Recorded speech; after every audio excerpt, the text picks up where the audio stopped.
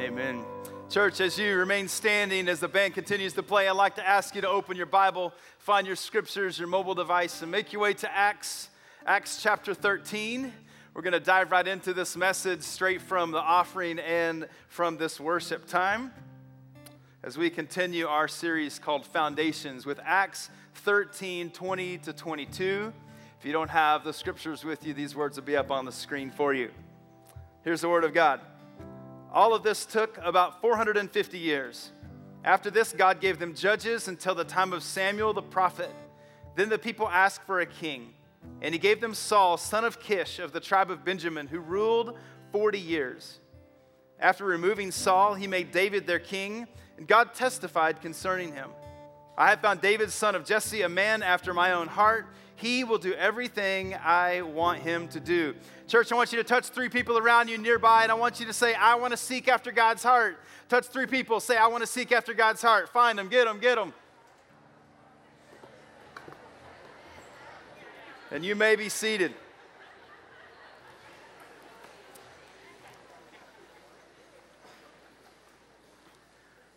I want to join with our worship team in just welcoming you to this service. My name is Jeff Hughes, and I serve as the Connections Pastor here, and I'm so excited that you are here for this service this weekend.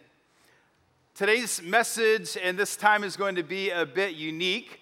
You will see that if you look in your bulletin that you were handed on the way in, that Pastor Glenn was scheduled to preach this message. Unfortunately, as of Friday, his dad is not doing well in Texas. His dad is in a coma and is not doing well. And so we prayed together on Friday and made the decision as a team to send Glenn to Texas to support his mom and his family members and be with them and to celebrate a life well lived with his dad. Family is important, isn't it? Family first. That's our motto here. So unfortunately, you're stuck with me this morning, but we're excited about this. I did have a few minutes to visit with Pastor Glenn and say, hey, what were you thinking for this weekend? What was it looking like? How the flow of everything? And so I'm excited to join together with the preparation that's already been done, and even greater, the preparation that God will do just moments before the words come out of my mouth. So, if you will, let's bow for a word of prayer. Jesus, thank you so much for this opportunity to be here and to stand on this stage to declare the word of God. I pray that I would speak clearly and that what you want said will be said. We also pray for the Griner family, that you would bless Glenn, his dad, and his mom, and their family members right now as they gather in Texas. So meet with them. Provide your presence and your comfort. In Jesus' name, amen. As mentioned, we're going to conclude this series called Foundations with a message titled A Man After God's Own Heart. We're going to be looking at the life of David. And David, as you know, is one of the central figures in the Bible. There are actually 65 or so chapters of the Bible that are devoted to David where we see his life pop up. His name is used over 1,100 times in over 950 verses. So got some credentials there. His name is all over the place. In 1 Samuel chapter 13, verse 14, we see a very interesting thing happen. Because Samuel is rebuking Saul. Saul's the king, and Samuel's rebuking him with these words. And you can almost hear and see a little finger wag going on, right? You got this rebuke and the finger wag with 1 Samuel 13, 14. Here it is. But now your kingdom will not endure. This is Samuel speaking to Saul. The Lord has sought out a man after his own heart and appointed him ruler of his people because you have not kept the Lord's command. Can you see that? Can you see Samuel to Saul a little gutsy? No. The Lord is seeking a man after his own heart, and you're not it. I can feel the weight of that. And this phrase has always caught my attention. I mean, for one, I want to be described as a man after God's own heart, a person who would seek God, who would be close to God and know him. And this is God's description of David. In other words, David had the heartbeat of God. He had the very heartbeat of God, and he sought after God's desires. His life lined up with what God wanted the most from him and for him. His passion, the core of who he was directed by God. Now, David was far, far from perfect, and we're going to get into some of that this morning. Some of you are wondering, isn't this the guy that, yeah, it was him. Just hold on. There's something about his life that set him apart, the way he lived. And it begs a question. How do we develop a heart after God?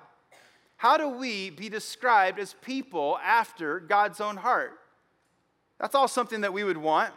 And I believe the answers to these questions are the most critical component to our connection with God. As we'll see from David's life, the direction of his heart took precedent over everything else in his life. His fears, his failures, his doubts, his sins, his hang-ups. So how do we develop a heart after God? You'll notice these on the notes in your bulletin, so go ahead and make your way there if you're not there. The first thing, and there's a fill in the blank here, for God to be your greatest passion, you must train yourself to worship. Train yourself to worship. You see, you and I must think differently about the way we see worship. Worship is way more than what we just did here together. We stood, we sang some songs. There was a band on the stage, but were they performing for us? Were we performing for them? Or were we collectively all performing for an audience of one, our God and our Father? Worship is an interesting thing. It's way more than singing. It's so much bigger than worship. Sure, singing is definitely a dynamic part of worship.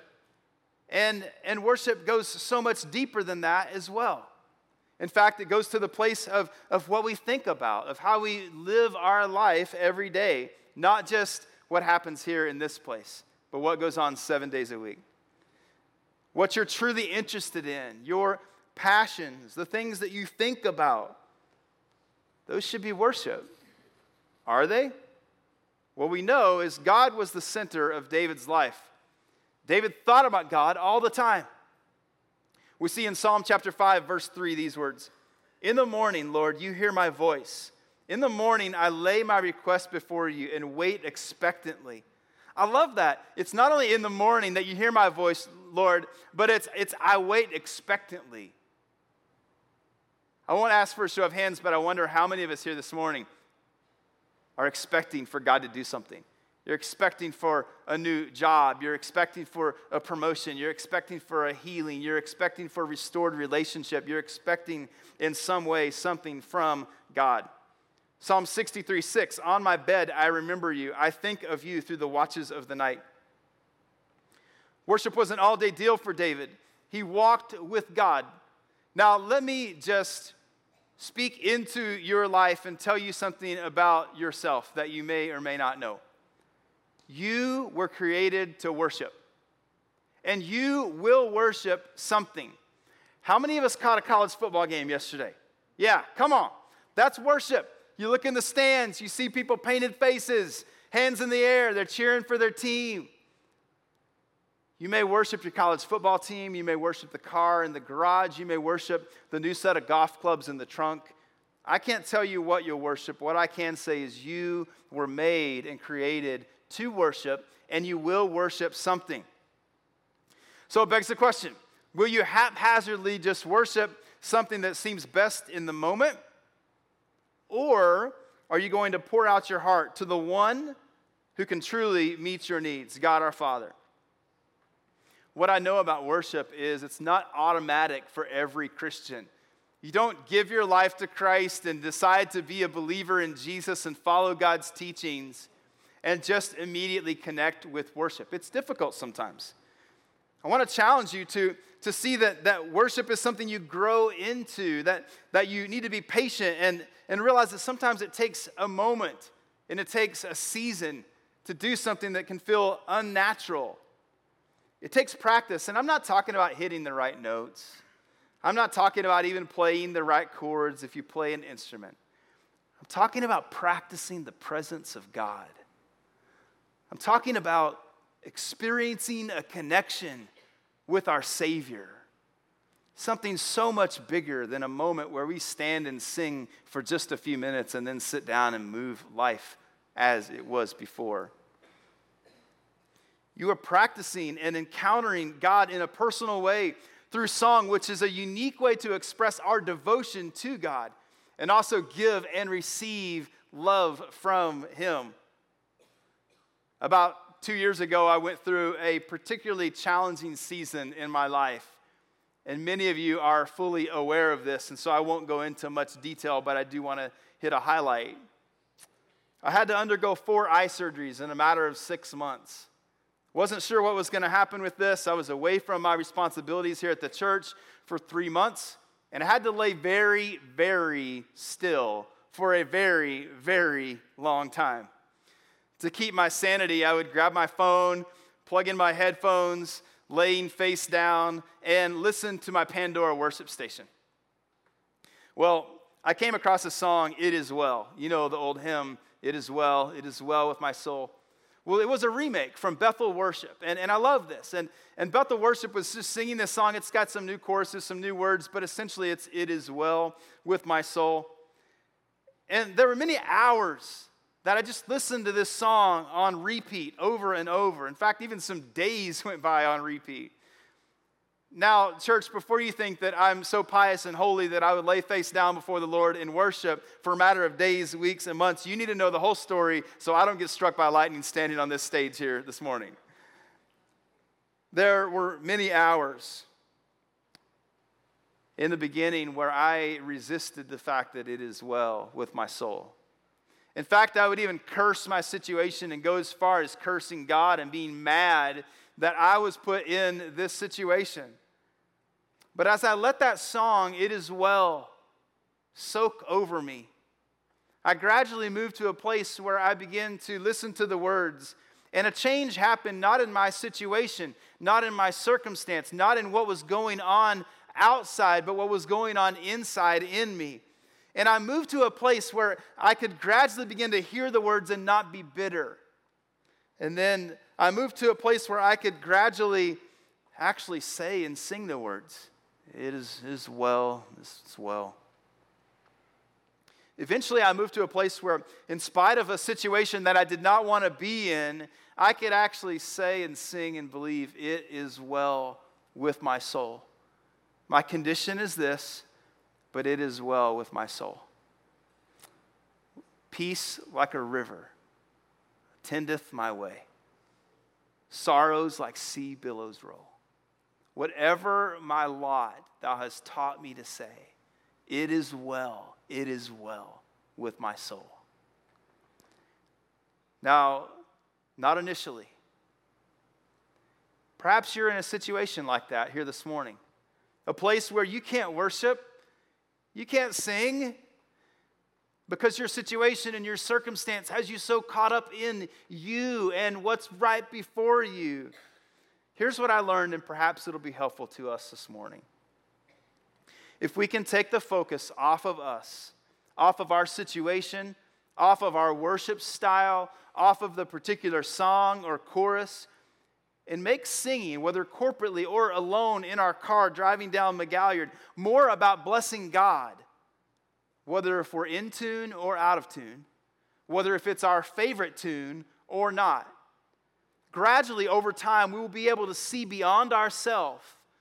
And as we bless God, we will connect with Him in a meaningful way. But so many times we get hung up in either our situation, our circumstance, or the particular song that the band is singing, that we miss out on something great that is so much bigger than us. Because it's not about us. Whether if it's standing and singing corporately or living a life of worship in the office, don't miss out on an amazing way to connect with God in worship. You know, something I've realized is it's pretty impossible for me to drive down the road singing a worship song and when I get cut off in traffic, flip somebody the bird. It's pretty tough. My hands just won't go from singing praise songs to the middle finger very easily. Maybe yours don't either. As we're worshiping, it changes our attitude. It changes our perspective with our boss in the office. It changes things with our coworker that just gets on our nerves. It changes the thoughts that we have. It changes us. It focuses my mind. You know, it does these things because worship makes God bigger and it makes me smaller. And how right and true is that? But how often do we flip it around? We want to make us big. We want to make our situation the thing that really is the biggest thing in the world. when really God, our Creator, has this all put together and He's got a plan? Well, here's the second critical thing to help you develop a heart after God. To be the person God wants you to be, you must grow through your mistakes. Grow through your mistakes. Some of you in this room this morning have already checked out, and here's why.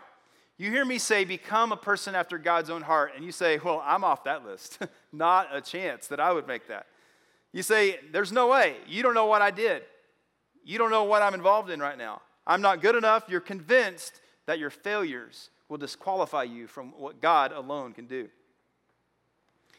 Because of that, you shut down yourself to the work of God in your life. Let's go back to looking at David. David, one of the central figures of the Bible, again mentioned throughout the Old Testament and the New Testament. And David's failures are absolutely shocking. And yet God calls him a man after God's own heart. Remember in 1 Samuel 13:14, Saul is disobedient, and so God replaces him with David. So here's something critical. If you're a spreadsheet person and you were to make a spreadsheet, you were to make a list on one side of all of Saul's sins and failures. And then on the other side, make a list of all of David's sins and failures. And that's all you looked at. David would be far worse than Saul, the king that was removed from power. So let's look at some of those things in David's life. Thou shalt not steal. Well, David stole a lot of stuff. Animals, money, possessions. He even stole the holy bread that was dedicated to God in the tabernacle. Thou shalt not lie. How about that one? David lied a lot. In order to steal this holy bread from the temple, David had to make up this story. He had to lie to the high priest Ahimelech. He was running from Saul for his life. So he sneaks in. He tells the high priest Ahimelech that he's on a secret mission for King Saul and that his men were going to meet in a secret place and that they needed bread. So he took the holy bread. Then he told Ahimelech that he had to leave so fast that he didn't have time to grab a sword and he needed one. Lie after lie. How about thou shalt not covet your neighbor's wife or house? You knew we'd get here. David was guilty of that one too. In fact, one day when he should be at war, he was alone in the temple palace. Looked out the palace window, he sees Bathsheba bathing in the tub, decides he has to have her. She becomes pregnant and David tries to cover it up. He calls Bathsheba's husband Uriah home from war and says, all right, he's going to spend the night with his wife, and that's going to be the cover-up. Well, that brings us to thou shalt not murder. Because Uriah, Bathsheba's husband, was too loyal to his men to enjoy the company of his wife while his men were on the battle lines. And so he didn't come home. And so David, his cover-up was completely ruined. So David set up Uriah to be killed in battle. He moved him from his position to the front lines where he would be killed immediately. And if that's not enough, when David was running from Saul in Israel and Judah, he raided towns, killing men, women, and children, and even stealing their animals and their possessions. That whole thou shalt not steal thing again. So, David's not looking so good. Let's see where he lines up. The charge of adultery, guilty. Murder, guilty. Pride, guilty. Lying, guilty. Stealing, guilty. Yet a man after God's own heart, despite all these things, he was still called a man after God's own heart. So Saul's sins were different than David's, but no doubt David's were extreme. The most significant difference in Saul's sins and David's sins is how they dealt with their sin. You see, Saul's impulse was the same as yours and mine, to run from God, to hide from God in our own sin. But David had the right response because he ran to God and asked for his help. You see, David grew from his mistakes. Nathan told David that part of God's judgment on him for the adultery and murder was that his son with Bathsheba was going to die. The baby gets very sick, and David immediately began fasting and praying. He laid down on the ground, he's weeping, he's praying to God, and no one could get him to get up off the ground and eat or do anything. He laid there weeping and praying and crying out to God. He wouldn't go anywhere, to the tabernacle, to bed. The elders of David's family try to get him to move, and nothing. He's not going anywhere. Well, after 7 days, the baby dies. Only they're afraid to tell David. They go around town, as you would imagine, pss, pss, pss, they're talking, and David sees it, and he comes to the conclusion the baby died, didn't it? He asks, and yes, the baby died. He then gets up off the floor, he changes his clothes, he washes himself, he goes to the Lord's house to worship, and he comes home and he asks for something to eat. David's servants are a little puzzled. They say, why are you doing this? I mean, when the baby was alive, you were fasting and you were crying out. Now the baby's dead, you get up and you eat food. You worship. Well, David says, I thought, who knows? Maybe the Lord will be gracious to me and let the baby live. But why should I fast since the baby is dead? I can't bring him back to life. Someday I'll go to him, but he can't come back to me right now. He's gone. We learn something very significant here. Even in the aftermath of David's greatest failure, he ran to God instead of away from God. We see in Psalm 103, verses 1 to 5, these words, praise the Lord, my soul. All my inmost being, praise his holy name. Praise the Lord, my soul, and forget not all his benefits, who forgives all your sin and heals all your diseases, who redeems your life from the pit and crowns you with love and compassion, who satisfies your desires with good things so that your youth is renewed like the eagles. We can't talk about failure and forgiveness without also talking about obedience. So here's the last point I want to make this morning about developing a heart after God. You will find God's best for your life when you are ready for whatever he asks you to do. When you're ready for whatever he asks you to do, you will find God's best for your life. In Acts 13:22, we see God being quoted about what he said about David. He says, I have found David, son of Jesse, a man after my own heart. He will do everything I want him to do. So, correlation here to your life and mine. If we want to be called people after God's own heart, we must do what God wants us to do. The big things, the small things, the things we would consider medium things, we must do what God wants us to do. Of all the things in David's life that marked him as a man after God's own heart, this is the most significant, that he would do what God wants him to do. And we see him do that. And David's life is a great example of this. David, of course, was the youngest brother. He was given the worst job, watching the sheep. One day, David is out in the field doing his job. One of his brothers comes running up in a huff and says, David, come on, you got to get home. There's this guy who wants to see you. It doesn't really matter, but come on, get home. Well, he's there with his father and the prophet Samuel.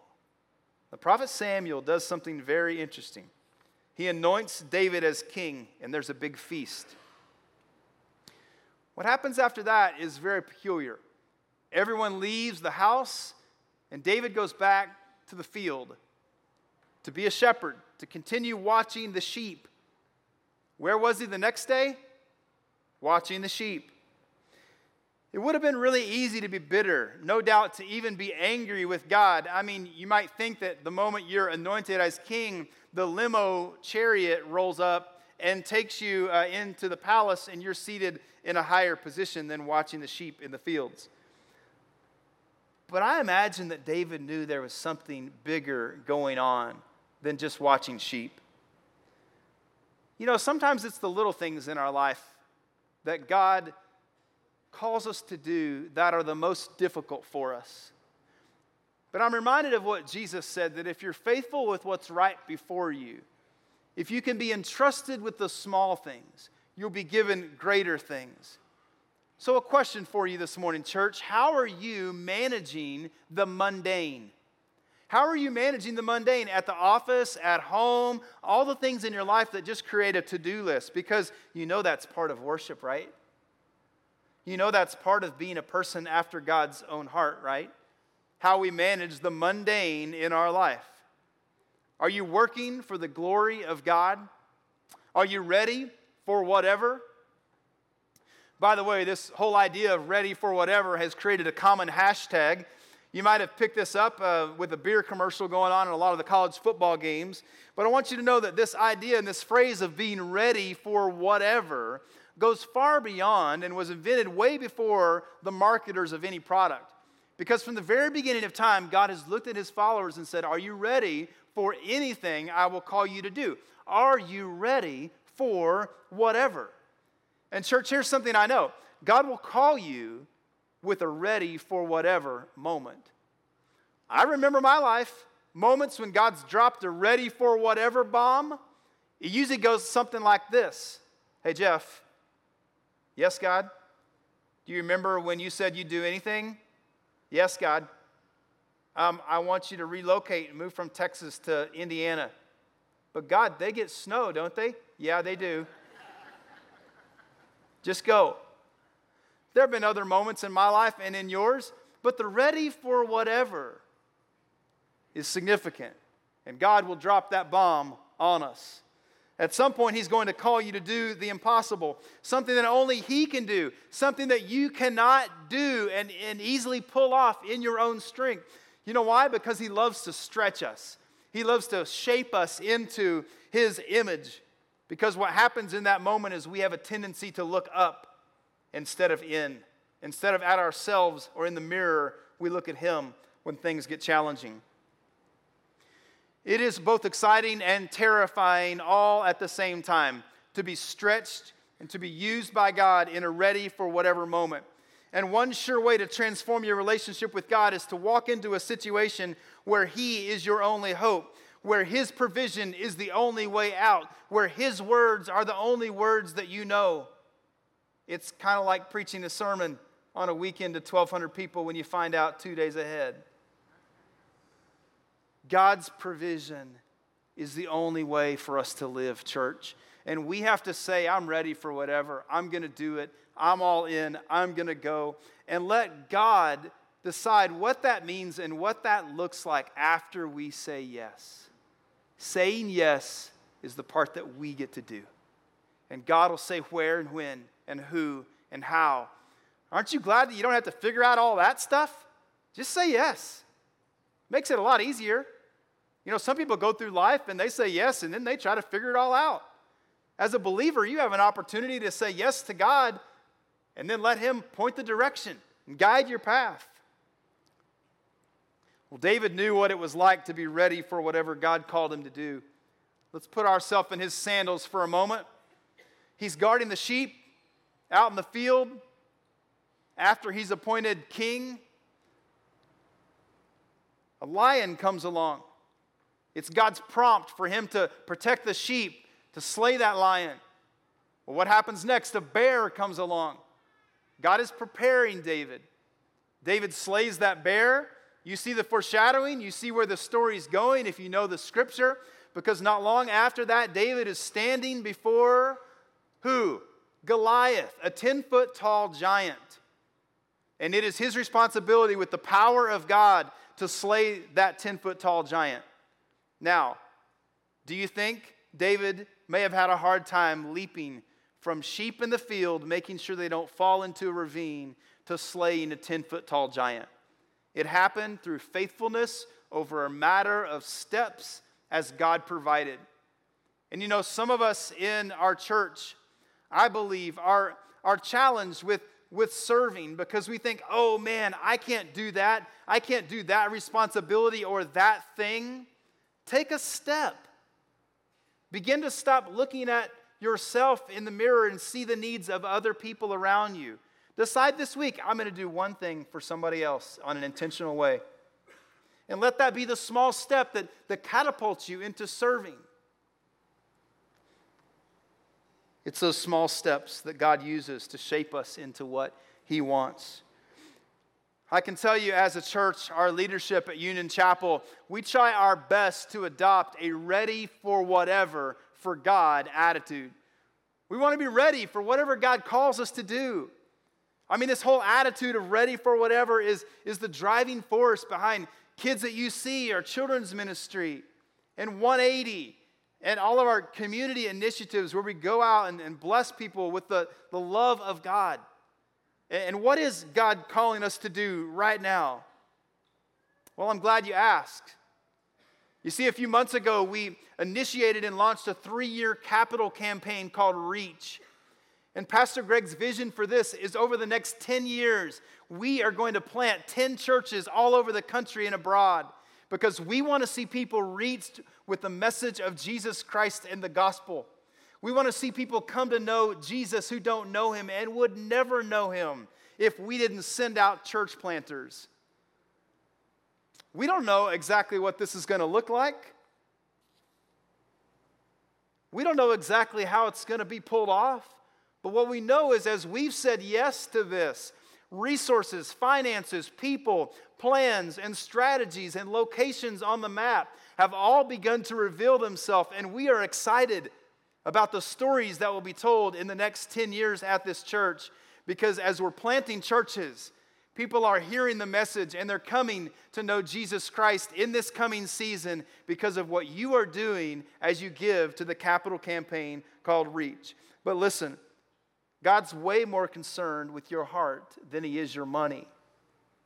A Reach capital campaign is not about raising funds. It's about trusting God with all that we have. And as we do that, God does great things, both in us and through us. Perhaps right now God is putting a neighbor or a coworker on your heart. And God wants you to be instrumental in their life. In this next season, we're going to be talking about purpose and destiny and what God has for us as we surround our lives with everything that God has. God's purpose, his destiny. I mean, we'll be answering the question, why am I here? I would imagine you maybe know some people who you need to invite over this coming season to come and sit with you who don't know the answer to that question, why am I here? What is my purpose? Does God know and care about me? Are you ready for whatever? As a part of this Living on Purpose 6-week campaign, we'll be uniting everything you hear from this stage in 6 weeks of small groups. These will go on all over our city, tons of them. And you heard about this last week, and perhaps you thought about it, and then you thought about everything else as soon as you got up out of your seat. We ask you to do one of two things, to either join an existing group or start a small group with a few of your friends. And we're going to resource you with everything you need. You don't have to teach. You plug in a DVD and gather some friends. That's it. And it's not too late to do that if that's something that God is calling you to do. Here's what I know. You can't be a person after God's own heart if you won't be willing to do whatever he's calling you to do. I don't know what it is that he's calling you to do. Maybe you have influence. Maybe you have a platform at work or at Ball State. Maybe in your classrooms. God will use you if you'll be ready for whatever. Well, as I bring this message to a close, let me give you a warning. And here it is. Having a heart after God requires continual effort. It's not something we just do once and then we move on. You see, I think our hearts are a lot like a canoe in the middle of a lake. As you're paddling that canoe, you're going to move towards the destination where you want to go. But if you were to take your oars and throw them in the lake or put them in your canoe, what's going to happen? You're going to drift. The lake is going to pull you wherever it wants you to go, away from your destination. And the same thing is true about our lives. We have to be focused on the destination that God wants us to be focused on. And if you want to become a person after God's own heart, focus on the destination and get to rowing. But don't stop paddling.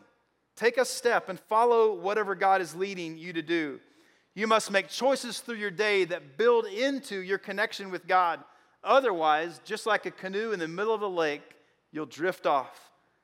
So how are you going to become a person after God's own heart? There's something different that you probably need to do. A step that you probably need to take today if you're serious about this. How are you going to train yourself to worship, even in the middle of a challenging time? What does it mean for you to grow through your mistakes and put the past behind you, clean slate, and walk forward into the territory that God has for you? How will you be ready for whatever God has for you and whatever he asks you to do? Well, I don't know the answers to all of those questions for your life, What I do know is these are the questions that shape whether if we will be described as people after God's own heart or not. What we do with them is up to you. Will you stand up with me? Let's pray.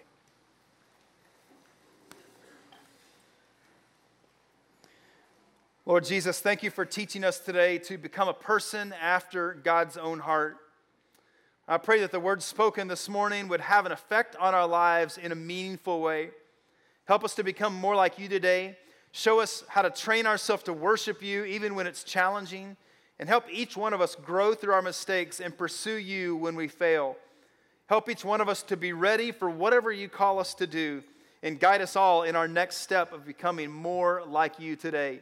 It's in Jesus' name that I pray, and it's your strength that we reach out to. Amen. Let's sing together.